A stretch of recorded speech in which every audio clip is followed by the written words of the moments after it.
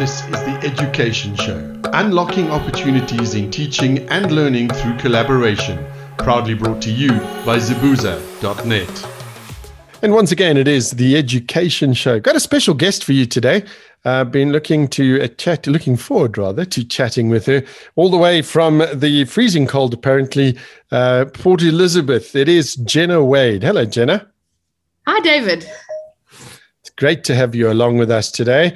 So, Jenna, before we dive into what we're actually going to be chatting about, tell me a little bit about yourself. Who is Jenna? Where did you grow up? The interesting bits.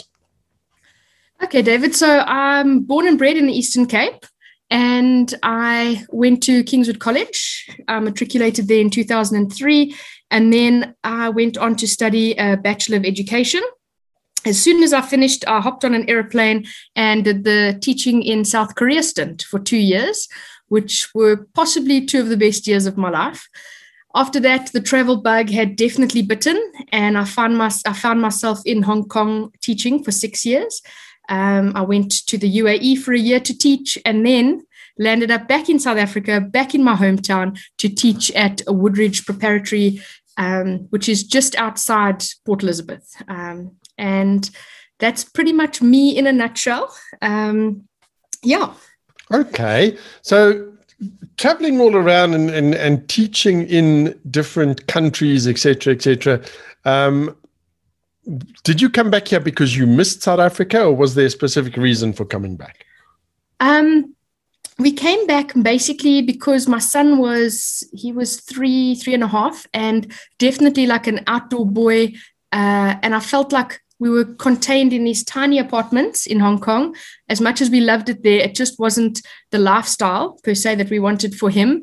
And a lot of, the educational philosophy in a lot of the local schools in Hong Kong is, the kids start learning to write when they're 3 years old. They bring suitcases home of homework, and that just kind of doesn't agree with anything that I stand for as a teacher for myself. So I didn't want that for him. So we moved home, obviously for family, but also just for that kind of lifestyle, playing sports after school, being home, I guess, and some bras as well. I think, that was definitely a draw card to coming back, and the good weather. Yeah, Port Elizabeth in good weather is not something you'd always think of in the same sort of thought. But anyway, Jenna, how different is it, for example, in Hong Kong? Because I know a lot of the Asian countries, you hear that, as you mentioned, they sort of incredibly academic and academically focused, and the hours and everything are crazy. Is it actually like that? So I was working in an international school, so it wasn't as hectic as that, but definitely the local schools and the kids, they put so much pressure on themselves. And, it comes possibly from the parents as well, but they study more so. When I was in South Korea, the kids go to school from, 8:30, school starts for grade 10, 11, and 12. So I was teaching grade 10 to grade 12 over there. School starts, and at 8:30, they stay at school, they have lunch at school. Then school ends at 4:30, but they come back for what's called nighttime study, which is compulsory. So they come back and they stay at school until 9:30 at night, being watched by teachers that stay at school as well. So to me, that was, there'd be times where I'd be going to bed because I didn't have to do the night study. And, I'd just know that my students were still sitting in a classroom somewhere studying. So definitely the pressures on kids, I don't know if they can really be kids. And I just think, that it's really totally different to how we do things here. Okay, but as I understand it, having spoken to a number of educators from across the world, sure, we've got problems with our education system, but it's actually not too bad when you come down to it. And the ideas, the direction that we're heading in seems to be a fairly good one. Absolutely. I think especially with us also starting, I look at my son now who's going into grade 1 next year, and we don't drill them from 3 years old. This is how you hold a pencil. This is how you write A, B, C, D.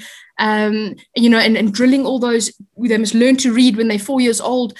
I don't believe in that. I believe that they've got this little bit of time to be a child, and then we start formally educating in grade R, but for grade 1. So definitely we've got things right there. If we look at Finland and and a lot of those countries, how their starting age for school. So yes, I definitely think growing kids to what would I want to say here? Be lifelong learners, and not by the time they get to matric, they're so overlearning. They've been at school for hours and hours for their entire life that it's just, they don't even want to think about varsity. Whereas we've rather given them a whole diverse range of things that they can do and be at school, and then they want to learn.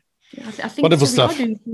Yeah. Wonderful. Yeah, no, I'm a big fan of lifelong learning, and a big proponent of it as well, because there's just so much joy. And I think if the joy gets taken out of your learning, then I can totally understand why you wouldn't want to do it. But Jenna, it hasn't been enough for you just to be a mom, be a teacher. You teach. Do you just teach grade 7s now? Yes, so I teach English to the grade 7s. I'm the English language teacher, and yes, so that's what I do. I also coach sport, but yeah, my main role here is being the English teacher in grade 7. So now, aside from that, because we all know that teachers don't have a hard job. I mean, you guys start and you get all these holidays. We know this story, yeah. which is quite laughable, because I know how hard you guys really work, but how on earth do you find time with between being a teacher, a mom, your other responsibilities? You still decided you needed to go out and do some research. Why, and what research did you do? Okay, so I completed my honours a good few years ago, and I always knew that my end goal was to do my master's and then possibly one day do my PhD. So when we were in the UAE, school ended at 2:00, which gave me quite a bit of time in the afternoon. And I thought, well, if I'm ever going to do my master's, I might as well do it now. I've got a bit of time on my hands, I thought at the stage. And so I started my master's in educational leadership. And then we found ourselves moving home, but I carried on studying. And ironically, the one thing that was keeping me going a lot of the time was picturing myself graduating and walking across that stage. And ironically, yeah, we haven't had any graduations because of COVID. So yeah, anyway, so I decided to do my research. We had to do a dissertation, and having worked overseas in countries who've used a lot of digital media or digital platforms, I thought, let me see how we are doing in South Africa with our digital literacy and our continued professional development for teachers. And let's just see where we're at. And yeah, as we'll chat about my findings, we aren't doing so well in that area. So it's definitely something that we can work on, in South Africa. Okay, so, and it's interesting that you say this, because a little while ago we had a couple of people that we spoke to over several episodes in terms of Microsoft and the Microsoft products for learning, et cetera, and the access. And I wondered at the time, I mean, if you're kind of in a fairly well-to-do school, I would imagine that would be great. But the vast majority of schools in our country, I think, are not that well equipped. So talk to me about this. You say that we're not doing so well. Where did you go out and do this research? Okay, so first of all, as you said, so I'm at a fantastic school where we were lucky enough, the minute COVID happened, lockdown, our management team sent us on Microsoft training. So we had different sessions on how to use different platforms. But as you said, that's when my mind started going, what are other schools doing? What are our really, our poorer schools? What are the teachers doing? So I reached out to a friend of mine who teaches at one of these schools. And she said, Jenna, we can't send work out on WhatsApp. She said, I've got a group of 52 kids. Of the 52, something like 12 of them are on the WhatsApp group. And of the 12, only 4 of them can download the work that you were sending through because of data constraints.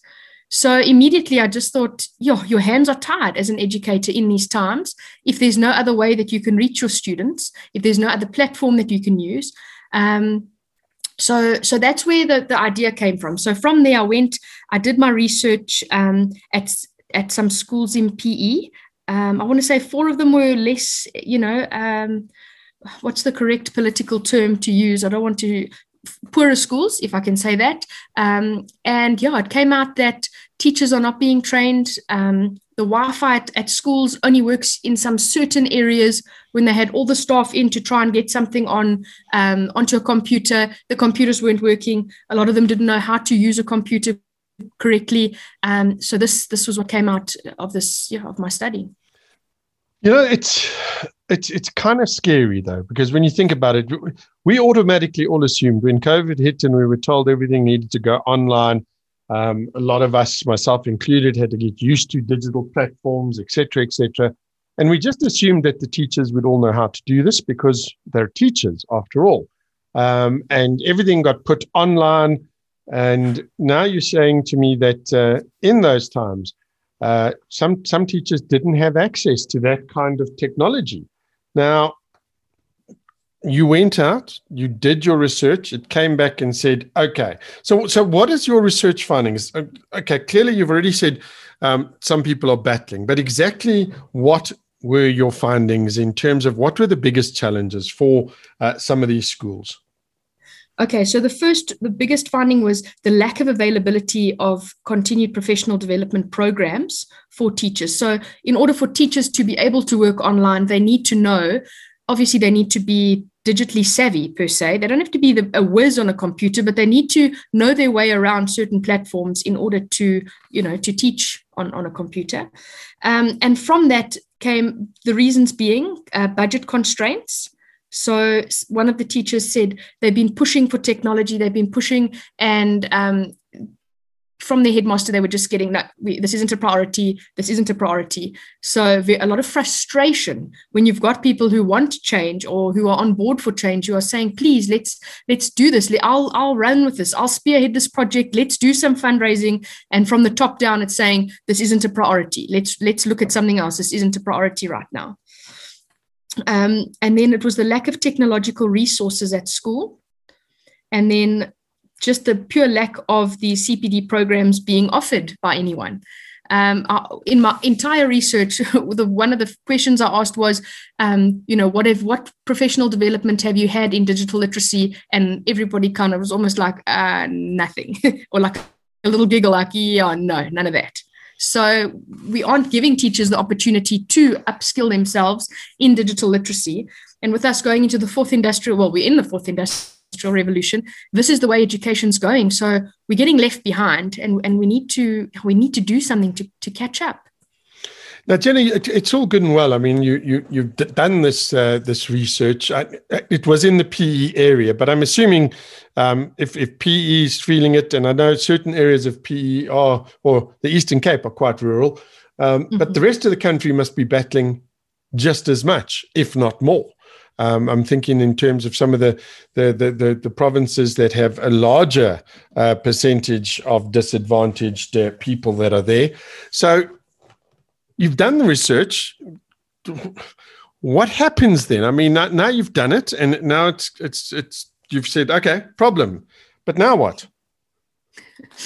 So that's a good question, David. So yes, I've done it, and I put my research findings in my dissertation report, and we can also comment on recommendations that we can make. But unless I contact the Department of Basic Education and try really spearhead some change, I'm not too sure what to do at this point with my findings. I did try to get hold of the Department of Education, but they hadn't replied to me as yet. So I think that would be something going forward, but putting definite ideas together. So my ideas roughly to help with that were, let me just find them quickly, give me a second. Going forward. So my first recommendation was teachers need to be trained in using digital platforms to enhance their teaching. And the Department of Education should seek stakeholders and trainers who are able to assist in delivering quality CPD programs. The problem we find, though, with teachers are a lot of the time, and this came out in my research as well, people plan a professional development program on a Friday afternoon at 2:00 till 5:00, when, let's be honest, we are not receptive. We are tired from a long week. We've had 2 children that we've been, having some hassles with and contacting parents, and we've got our sport in the afternoon, we're doing our marking, our preparation, and it gets to 2:00 on a Friday afternoon. And the last thing you want to be doing is sitting, listening to somebody talk to you about something that perhaps doesn't interest you. So these are things to look at too. Can we prioritize time? Can we say this is a priority? We are now going to put it into our yearly plan or our 4-yearly planning that this is going to take preference. A day is going to be set aside. Teachers are now going to go and learn about this, and in a way that's also interactive, not just standing and talking, to somebody. They need to be doing it. Here are in the computer room, here are our laptops. Right, now we're going to do this. Everybody, let's do it together. Because something that also came out was that the teachers who have been teaching for longer can feel pressure from younger teachers who kind of just, I know this, I can do this. And then they don't want to ask for help. And then, we've got to deal with those things too, the social relationships as well, not putting anybody under unnecessary pressure, just teaching it in a way that, okay, cool, that works. I can do this. It's not so difficult. So that was my first recommendation. And my second recommendation was that the school management teams must also seek training themselves, possibly to come back and then train teachers at their own school. So if you send 2 of your, more tech savvy teachers off on some training with the Department of Education, they come back and they can feedback and say, okay, great. This is what we learned. These are the highlights. We're going to touch on this today, which could also be better than, having your whole staff go on training, also looking at budgetary constraints. So that was another option. And lastly, I just said there should be a push to enhance teachers' skills. And it's hard to do if if teachers don't have the tools that they need in order to use these skills. So that's looking at having a computer lab that's got, technology that's up to date. Yes, you could have a computer lab with computers in it that are 20 years old. Can we run these digital platforms? No, we can't. We can't get onto Google. So those were my 3 main recommendations, possibly upgrading, our technology in schools, and then getting teachers on board as well for this training. Yeah, it is a challenge, Jenna. And I mean, as I said, I've spoken to quite a few people over the last year or so with the Education Show. And I remember, if I'm not mistaken, her name is Puti Rabupala. I know it's Puti, I can't get her surname, but she's known as the techno granny because she's run with some of these ideas and these technologies and is doing exceptionally well. The thing that I'm sort of, from my perspective right now, though, is that we're all thinking, and I think a lot of times in terms of schooling and the teachers and the governing bodies, et cetera, they're all thinking COVID is temporary. We're going to go back to normal.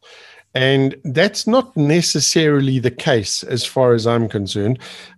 We all thought that come the end of 2020, they'd open the doors, we'd all be free again and life would carry on. Well, so far we're halfway through 2021 and not much has changed. With all the people that I know that are in the know that have been talking about this, COVID's going to be with us for a while. So it's going to be challenging for teachers as well. So online is the way to go. And when you were talking to me now and saying, the need for training, my first thought was, there must be lots of online training and online platforms that you could access. And then it struck me, your other point was they don't have access to that technology. Now, this education show proudly brought to you by Zibuza.net. Now, Zibuza does a lot of, because that's how we got hold of you, Jenna, through Zibuza. Yes. And they do a lot of this kind of thing, and they're great advocates, and they've got a great network there. And I know Malcolm, in your initial discussions, Malcolm invited you to join in and to join Zibuza.net, which I hope you've done, because yes, I have, absolutely. There's a lot of great people there, and I think there's a lot of passionate people there. And that's the way we need to start tackling this. I mean, there are some schools that are disadvantaged, like you mentioned in your area. They simply don't have the funds or the access. Maybe the education department, as you said, didn't get back to you yet. I'm hoping it's because they're busy with progressive stuff and not because they just don't care. And but how do we go forward? I mean, if somebody's listening to this and they're going, Jenna, I feel your plight, and I worry about people that are in your area in the Eastern Cape. How would we go about fixing this? because I'm very much about what can we do. We can't always rely on the powers that be and the authorities, because historically they don't do terribly much. So it's about what we can do. So what can we do, Jenna? I think even just having conversations like this, like you said, if somebody's listening in and they've got some great ideas, or they think, okay, let's see how we can help. I think it's like you said, it's the passionate people. So we're going to need to find people who are also passionate about it. The downside to everything digital is that there is a cost involved. So I would love to say I would do some fundraising and we'll get upgraded laptops for every underprivileged school in Port Elizabeth, but that's unrealistic. But we could start small, and we could think, maybe I get in touch with that one teacher who said to me he's been driving digital literacy and going online at his school, and from the top down it's just no. So maybe we could start with him. I could get in touch and we say, what can we do? Is there fundraising we can do for this? Other than that, I'm just thinking, like you said, I would love to train teachers on a digital platform, but how do they get onto the platform that is needed? I would love to do that. Go into schools and, have a professional development session on some of the basics. But if they don't have the equipment needed, so maybe there are some schools out there who they upgrade their computers every 3 years, and they're looking to, the other stuff is redundant, but we can still use it. Maybe that's a way as well. We could look to creating, a platform for this. People wanting to donate old computers, laptops that still, can run Google at least. Certainly. Not your granny's laptop from 70 years ago. Look, certainly that is a good idea, and I think Zibuza is a platform for that. And maybe there's other teachers that are on the platform, or that can introduce you. Maybe there's teachers that are going to be listening to this, also from the Port Elizabeth area, and you guys can get together and do something, because it is, and I've long been an advocate of data for education in this country should be zero rated. I've long felt that.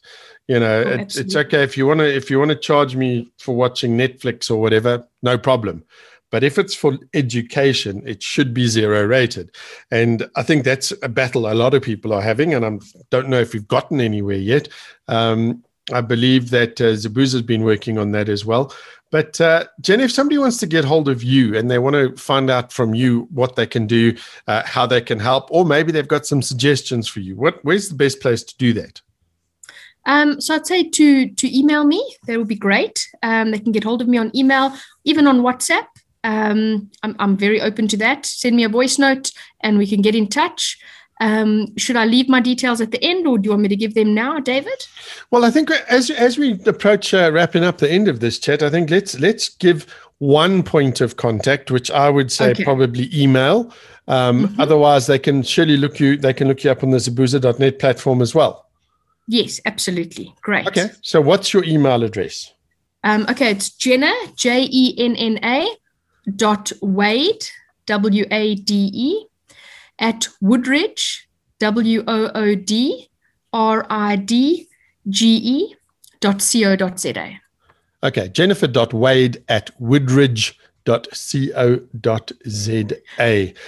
Not Jennifer, Jenna. Jenna. Yes, I was thinking, you know what I was doing? I was actually thinking my sister's name is Jennifer, and I was thinking Jennifer, Jenna, Jen, and there we go. Yeah. It happens. It happens at my age. It's okay. Anyway, Jenna, thank you so much for taking the time out and chatting to us. I do wish you all the best with your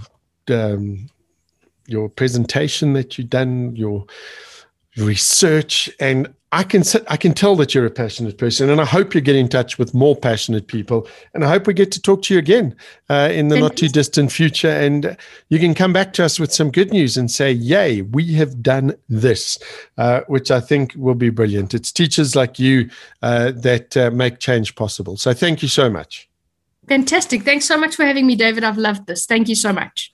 There we go. That was my special guest, Jenna Wade, talking about the research she's done into the digital divide between those who have and have not, and also areas as well. Wraps it up for the Education Show. To each and every one of you, take care, look after yourselves, and thank you for listening. That was the Education Show. Simply learn, Join the conversation on zibuza.net. That's zibuza.net.